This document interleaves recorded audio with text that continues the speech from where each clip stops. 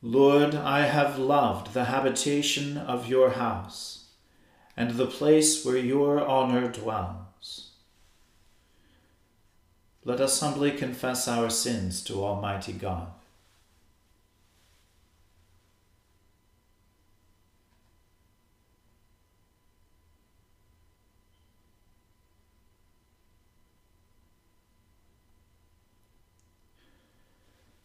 Almighty and most merciful Father, we have erred and strayed from your ways like lost sheep. We have followed too much the devices and desires of our own hearts. We have offended against your holy laws. We have left undone those things which we ought to have done, and we have done those things which we ought not to have done. And apart from your grace, there is no health in us. O Lord, have mercy upon us. Spare all those who confess their faults. Restore all those who are penitent, according to your promises, declared to all people in Christ Jesus our Lord. And grant, O most merciful Father, for his sake, that we may now live a godly, righteous, and sober life, to the glory of your holy name. Amen. O Lord, open our lips, and our mouths shall proclaim your praise. O God, make speed to save us. O Lord, make haste to help us. Glory be to the Father, and to the Son, and to the Holy Spirit, as it was in the beginning, is now, and ever shall be, world without end. Amen. Praise the Lord. The Lord's name be praised. O gladsome light, pure brightness of the ever-living Father in heaven, O Jesus Christ, holy and blessed, now as we come to the setting of the sun, and our eyes behold the vesper light, we sing your praises, O God, Father, Son, and Holy Spirit. You are worthy at all times to be praised by happy voices. O Son of God, O Giver of life, and to be glorified through all the world.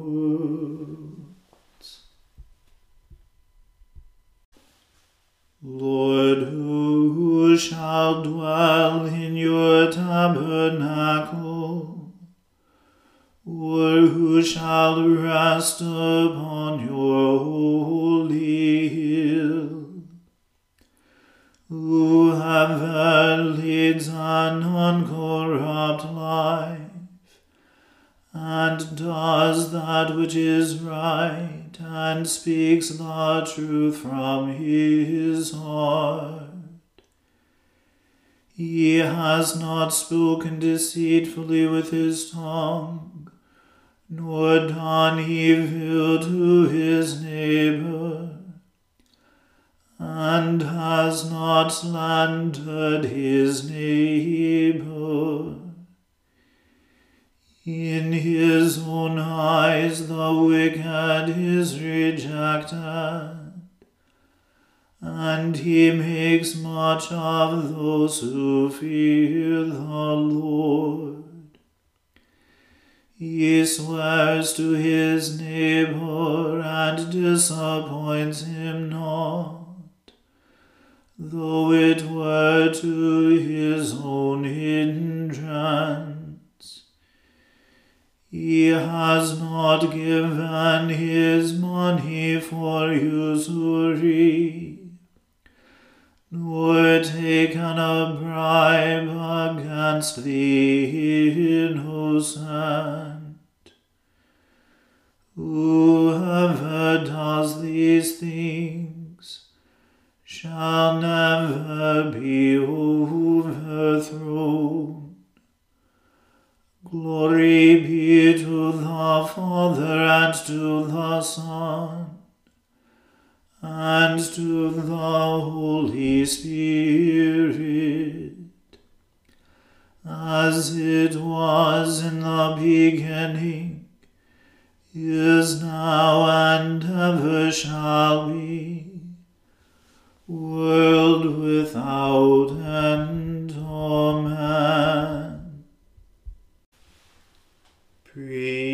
Preserve me, O God, for in you have I put my trust.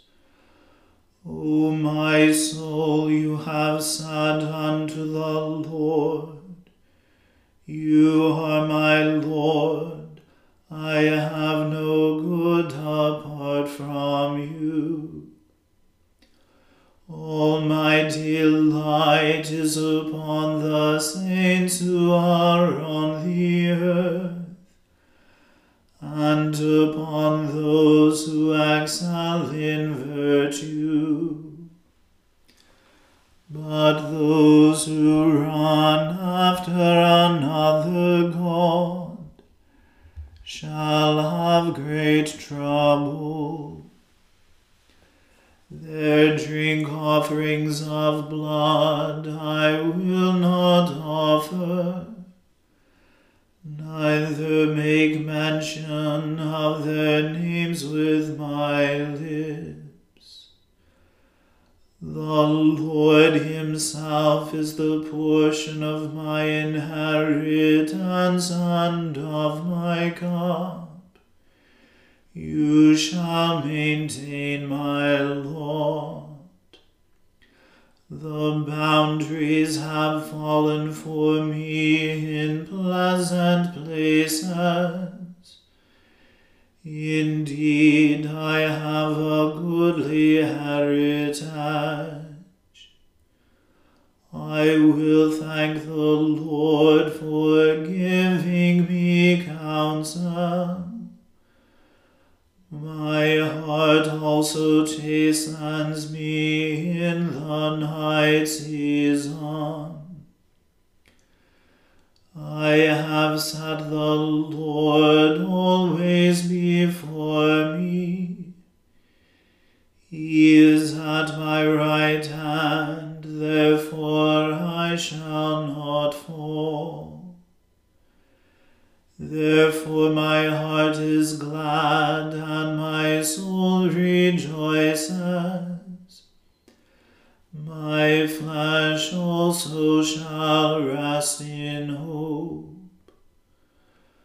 For you shall not leave my soul in the grave, neither shall you allow your Holy One to see corruption. You shall show me the path of life. In your presence is the fullness of joy, and at your right hand there is pleasure forevermore. Glory be to the Father and to the Son and to the Holy Spirit, as it was in the beginning, is now, and ever shall be, world without end. Amen. A reading from the book of Esther. Now in the days of Ahasuerus, the Ahasuerus who reigned from India to Ethiopia over 127 provinces, in those days, when King Ahasuerus sat on his royal throne in Susa, the capital, in the 3rd year of his reign, he gave a feast for all his officials and servants. The army of Persia and Media, and the nobles and governors of the provinces were before him, while he showed the riches of his royal glory, and the splendor and pomp of his greatness for many days, 180 days. And when these days were completed, the king gave for all the people present in Susa, the citadel, both great and small, a feast lasting for 7 days in the court of the garden of the king's palace. There were white cotton curtains, and violet hangings fastened with cords of fine linen and purple to silver rods, and marble pillars, and also couches of gold and silver on a mosaic pavement of porphyry, marble, mother of pearl, and precious stones. Drinks were served in golden vessels, vessels of different kinds, and the royal wine was lavished according to the bounty of the king. And drinking was according to this edict: there is no compulsion. For the king had given orders to all the staff of his palace to do as each man desired. Queen Vashti also gave a feast for the women in the palace that belonged to King Ahasuerus. On the 7th day, when the heart of the king was merry with wine, he commanded Mehuman, Biztha, Harbona, Bigtha, and Abagatha, Zethar, and Carcas, the 7 eunuchs who served in the presence of King Ahasuerus, to bring Queen Vashti before the king with her royal crown, in order to show the peoples and the princes her beauty, for she was lovely to look at. But Queen Vashti refused to come at the king's command delivered by the eunuchs. At this, the king became enraged, and his anger burned within him. Then the king said to the wise men who knew the times, for this was the king's procedure toward all who were versed in law and judgment, the men next to him being Karshina, Shethar, Admatha, Tarshish, Meres, Marsina, and Memucan, the 7 princes of Persia and Media, who saw the king's face, and sat first in the kingdom. According to the law, what is to be done to Queen Vashti, because she has not performed the command of King Ahasuerus, delivered by the eunuchs? Then Memucan said in the presence of the king and the officials, not only against the king has Queen Vashti done wrong, but also against all the officials and all the peoples who are in all the provinces of King Ahasuerus. For the queen's behavior will be made known to all women, causing them to look at their husbands with contempt, since they will say, King Ahasuerus commanded Queen Vashti to be brought before him, and she did not come. This very day the noble women of Persia and Media, who have heard of the queen's behavior, will say the same to all the king's officials, and there will be contempt and wrath in plenty. If it please the king, let a royal order go out from him, and let it be written among the laws of the Persians and the Medes, so that it may not be repealed, that Vashti is never again to come before King Ahasuerus, and let the king give her royal position to another who is better than she. So when the decree made by the king is proclaimed throughout all his kingdom, for it is vast, all women will give honor to their husbands, high and low alike. This advice pleased the king and the princes, and the king did as Memucan proposed. He sent letters to all the royal provinces, to every province in its own script, and to every people in its own language, that every man be master in his own household, and speak according to the language of the people. The word of the Lord. Thanks be to God. My soul magnifies the Lord, and my spirit rejoices in God my Saviour. For he has regarded the lowliness of his handmaiden. For behold, from now on, all generations will call me blessed. For he that is mighty has magnified me, and holy is his name. And his mercy is on those who fear him throughout all generations. He has shown the strength of his arm. He has scattered the proud in the imagination of their hearts. He has brought down the mighty from their thrones, and has exalted the humble and meek. He has filled the hungry with good things, and the rich he has sent empty away.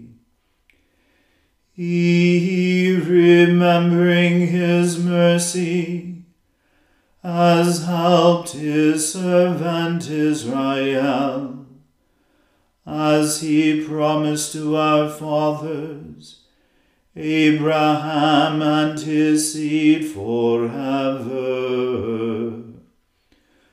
Glory be to the Father and to the Son and to the Holy Spirit,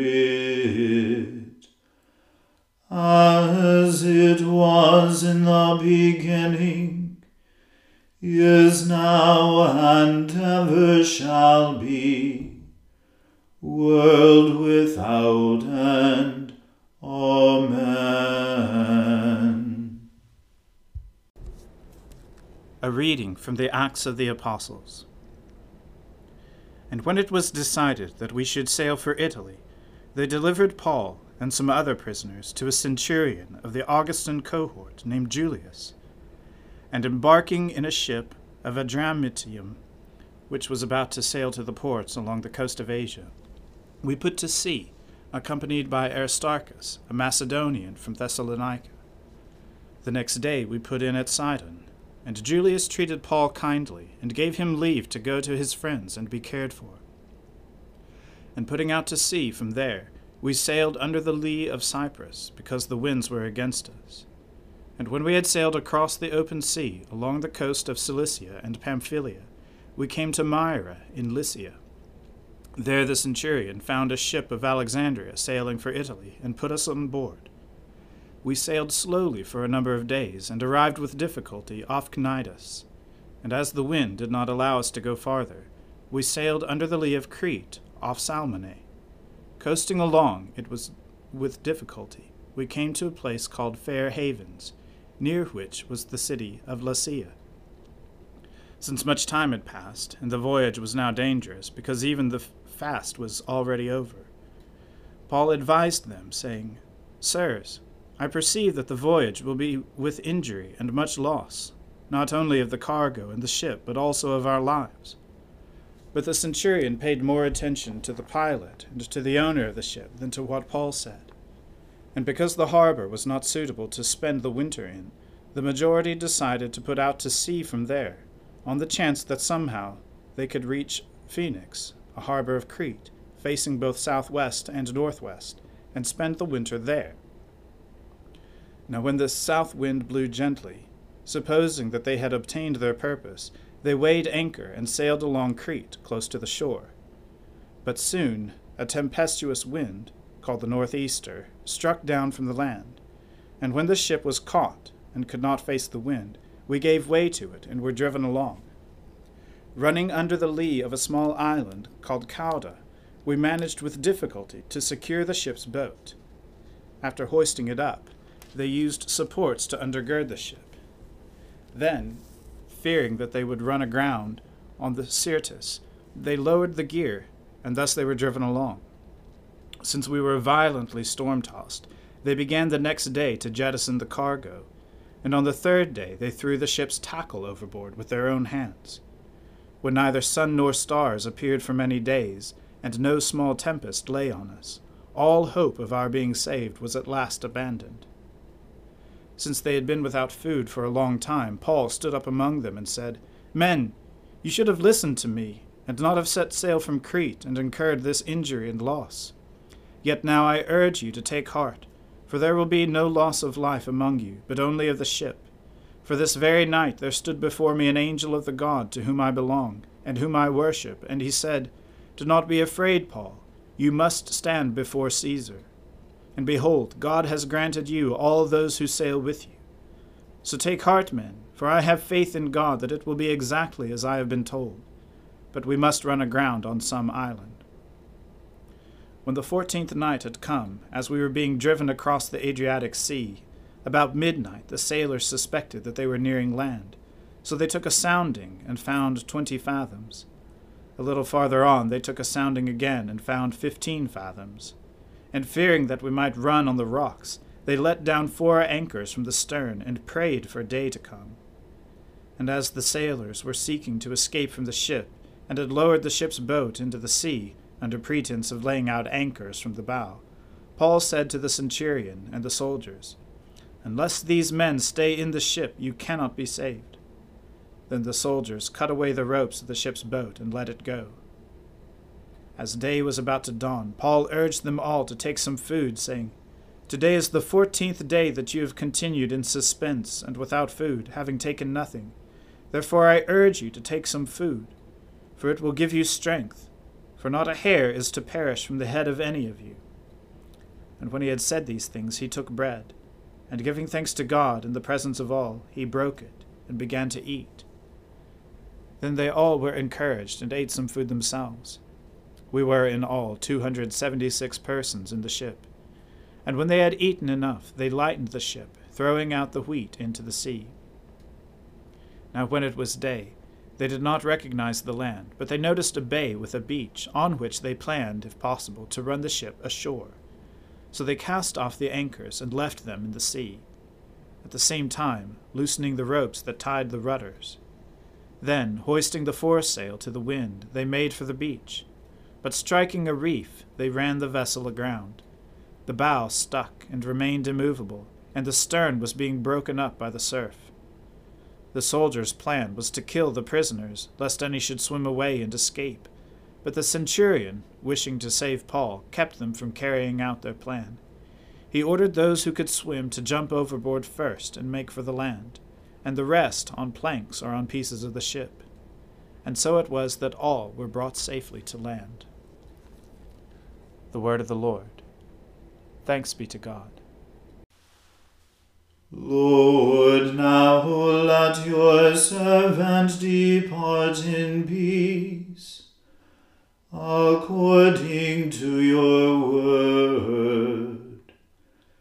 For my eyes have seen your salvation, which you have prepared before the face of all people, to be a light to lighten the Gentiles, and to be the glory of your people Israel.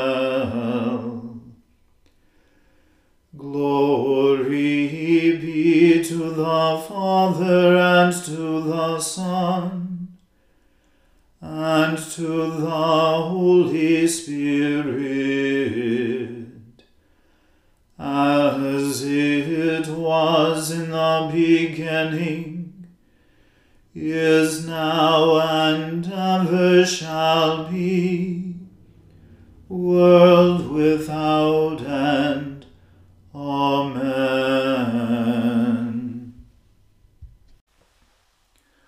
The Lord be with you. Let us pray. Lord, have mercy upon us. Christ, have mercy upon us. Lord, have mercy upon us. Our Father, who art in heaven, hallowed be thy name. Thy kingdom come, thy will be done, on earth as it is in heaven. Give us this day our daily bread, and forgive us our trespasses, as we forgive those who trespass against us. And lead us not into temptation, but deliver us from evil. For thine is the kingdom, and the power, and the glory, forever and ever. Amen.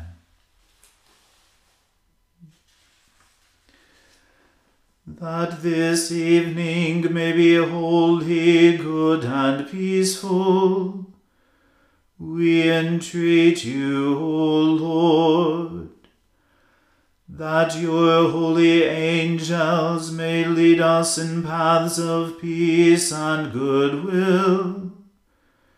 We entreat you, O Lord, that we may be pardoned and forgiven for our sins and offenses.